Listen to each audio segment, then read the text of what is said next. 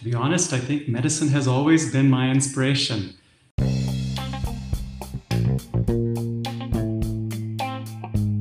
On this show, I interview doctors, nurses, and other healthcare professionals. They share their story about what inspired them to choose their career in healthcare. I think of them as healthcare heroes, people whose purpose, passion, and calling in life is to help others. Hear their story on Pulse by Health Jab Hub with Prashanthi Naidu. To be honest, I think medicine has always been my inspiration. I was actually speaking to my father recently, and he was sharing with me a story of when my grandfather, or Baba, had a stroke and was paralyzed on his left side. And he said that even as a 3-year-old, I would come and spend a lot of time with him. And he said other children were not as comfortable seeing a grandparent like that. And I would actually sort of hold his hand or place my hands upon him, and there was a very pensive quality, as if what I felt was doing something therapeutic. So it seems that right since I was a child, there was this incredible admiration for the profession. And even I think of these great sort of personalities that we're raised with, stories of Mahatma Gandhi, and what's common to all of them is this importance of healing. Healing almost shown as a miracle that I think sometimes is in the profession we can begin to lose sight of. And so I think that as I got older, I recognized it more and more that there would be something that we'd have to pursue as a career in life. And something that came to me as being probably paramount was something that wouldn't harm others. And interestingly, in medicine, our first principle is primum non nocere, to not harm. And I think another principle that emerged for me was something that would truly be of service, something that would help others.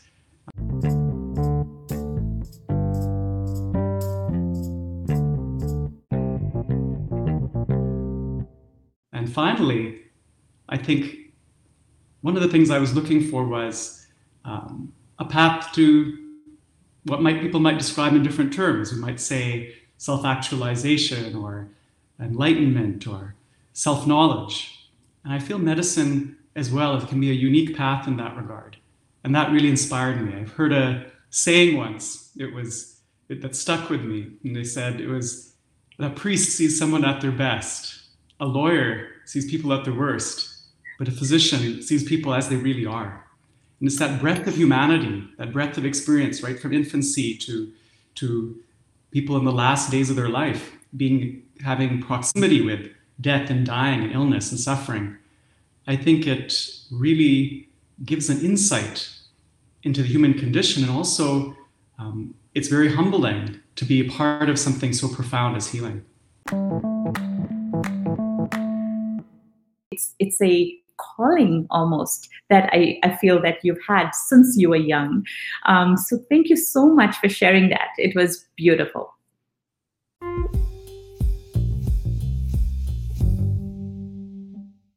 My practice is quite eclectic. It's an evolution from, one might say, a rural family practice where procedures and more specialized care were present, to my own personal interests and things like integrated medicine and consciousness.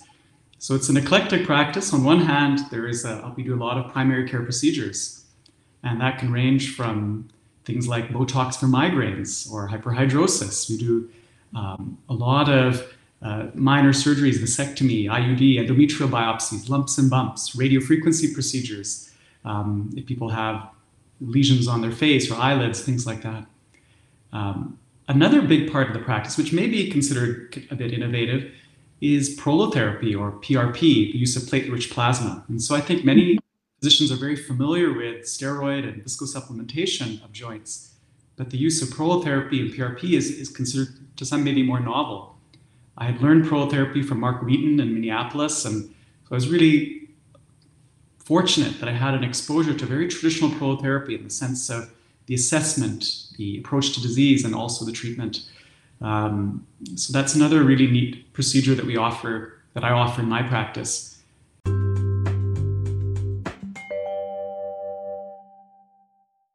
I would say two main domains where we're using hypnotherapy. So would be, one is in mental health, whether it's addictions, whether it's sleep disorders or unusual psychiatric disorders or unusual, very specific issues. Examples could be someone who has a very specific phobia.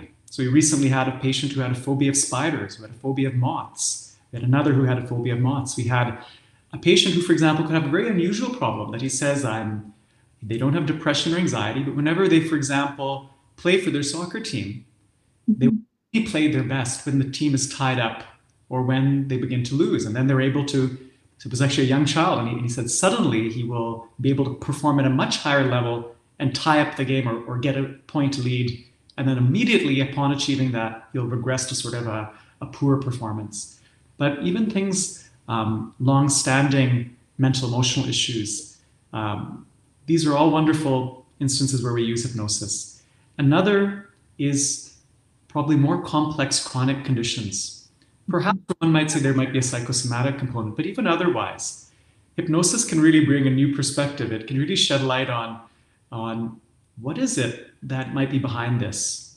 In a way, we could sometimes think of an illness as being an opportunity to learn something, that the illness is there for perhaps to shed light on something in our life, to bring something to our attention, perhaps something that we didn't pay attention to or was something that was unresolved within us. And so hypnosis will often, in a very direct way, a very non-speculative way, bring attention to that. It'll often shed light on traumas that took place and belief structures that developed around those traumas, and how that might even tie into some of the issues that are taking place very much more in the present.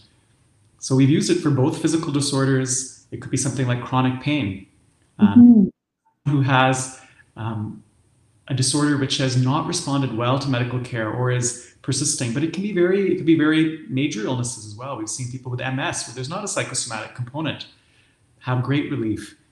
In terms of the success rate, I would say very high. To be honest, I found, depending on the type of hypnotherapy approach we took, we could get increasing success. So if we use, for example, direct suggestion, I actually found that success was quite limited. However, when we began to incorporate techniques like the regression or the Gestalt therapy, or, for example, using hypnosis to access an overarching insight, I found that the success rate became increasingly higher. And we were able to have phenomenal results, to be honest. Often it'll shift the condition, even something very physical, something very gross, something that is not apparently psychosomatic. And often is after we've completed a course where we've looked at things, different layers and perspectives, there will be a profound shift in the condition, that suddenly we will start winning, in other words, and there'll be something that shifts. Recently, I had a patient, and she was a young woman who had a spider phobia. So that's how it started. And she came, and we did a session first focused on spider phobia. But we also noticed then that her anxiety generally began to resolve, and some relationship issues began to resolve. We had another very recently. She came, she has ankylosing spondylitis, chronic migraines, extreme rage. She's disabled, in fact, from her work. She was actually a former healthcare provider, and even began to develop sort of increasing symptoms, sugar addiction to any food containing a lot of sugar. So her diet and nutrition began to deteriorate further and further. And we started actually focusing on the rage. And she, after a single visit, she said this rage, which had been there for 15, 20, 30 years, had completely resolved. She had not had instances of rage.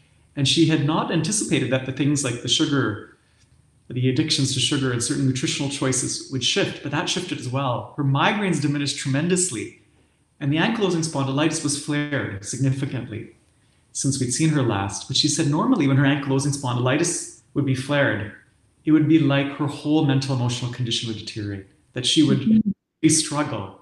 But in this instance, she said over these past several months, despite having substantial symptoms, mentally, emotionally, I was resolved. I was not, it didn't seem to become a mental condition. And she came for her second visit then recently. So it's a very profound treatment. People may have heard of the adverse childhood event studies.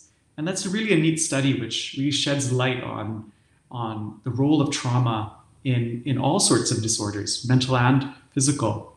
And I think hypnosis is such a unique modality to really look at that. And there's now increasing science, there's a lot of evidence for hypnotherapy and very good evidence in support of it. So it's really neat to see this coming together, and the potentials are amazing. So yes, in summary, we can use it for a broad range of conditions, and it can have a tremendous success rate. It can contribute something very profound, a different perspective on the illness. And that can translate into both mental, emotional, and even physical healing.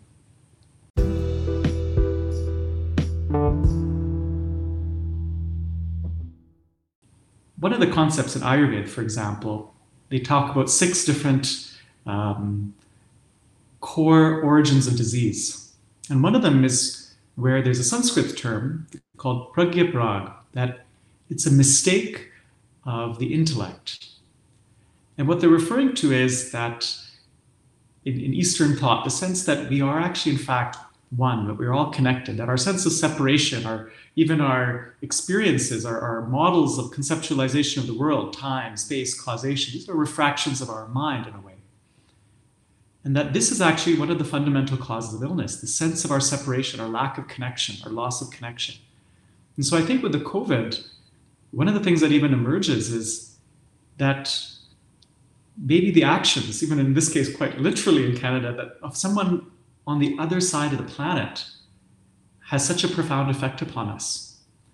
And we see whether it was the current COVID-19, or if we look at SARS, at the H1N1 with the swine flu or the avian flus, or we're seeing a real association of these pandemics coming back to zoonoses, to infections from other animals. And it really brings to light that in a way, not only the actions of, as a species, what we do, but even our interactions with other species and how we're treating other species on the planet has a profound effect upon us. In a way, let's say pangolins, which may have been something that prior to this, maybe many of us had never heard of what a pangolin was. We may have not even known that they existed. And yet, in a way, it's brought our civilization to its knees. It's brought our lives to still. So our actions against each species, against each organism on the planet, does have a profound effect upon all of us, that we are, in fact, connected. This unity is there. Mahatma Gandhi, there's a famous quote, I don't remember the exact quote, but the essence of it was, he says that you could understand the greatness of a nation and the progress of a society by how it treated animals. And I think the way that we treat those who are helpless or who are don't have a voice, is a reflection of where we are in our consciousness as a species. So I think if there was maybe a message that to me really emerged from the COVID was looking at what we're doing with animal agriculture, look at what we're doing infringing on other species and our treatment of animals. I think that there's something there, that there's a message there for us. And I think it's important that we take that message. We take what it's telling us. And I think that's a very, perhaps again, there's an opportunity through this for us to really have an opportunity to reflect and make a change as a society.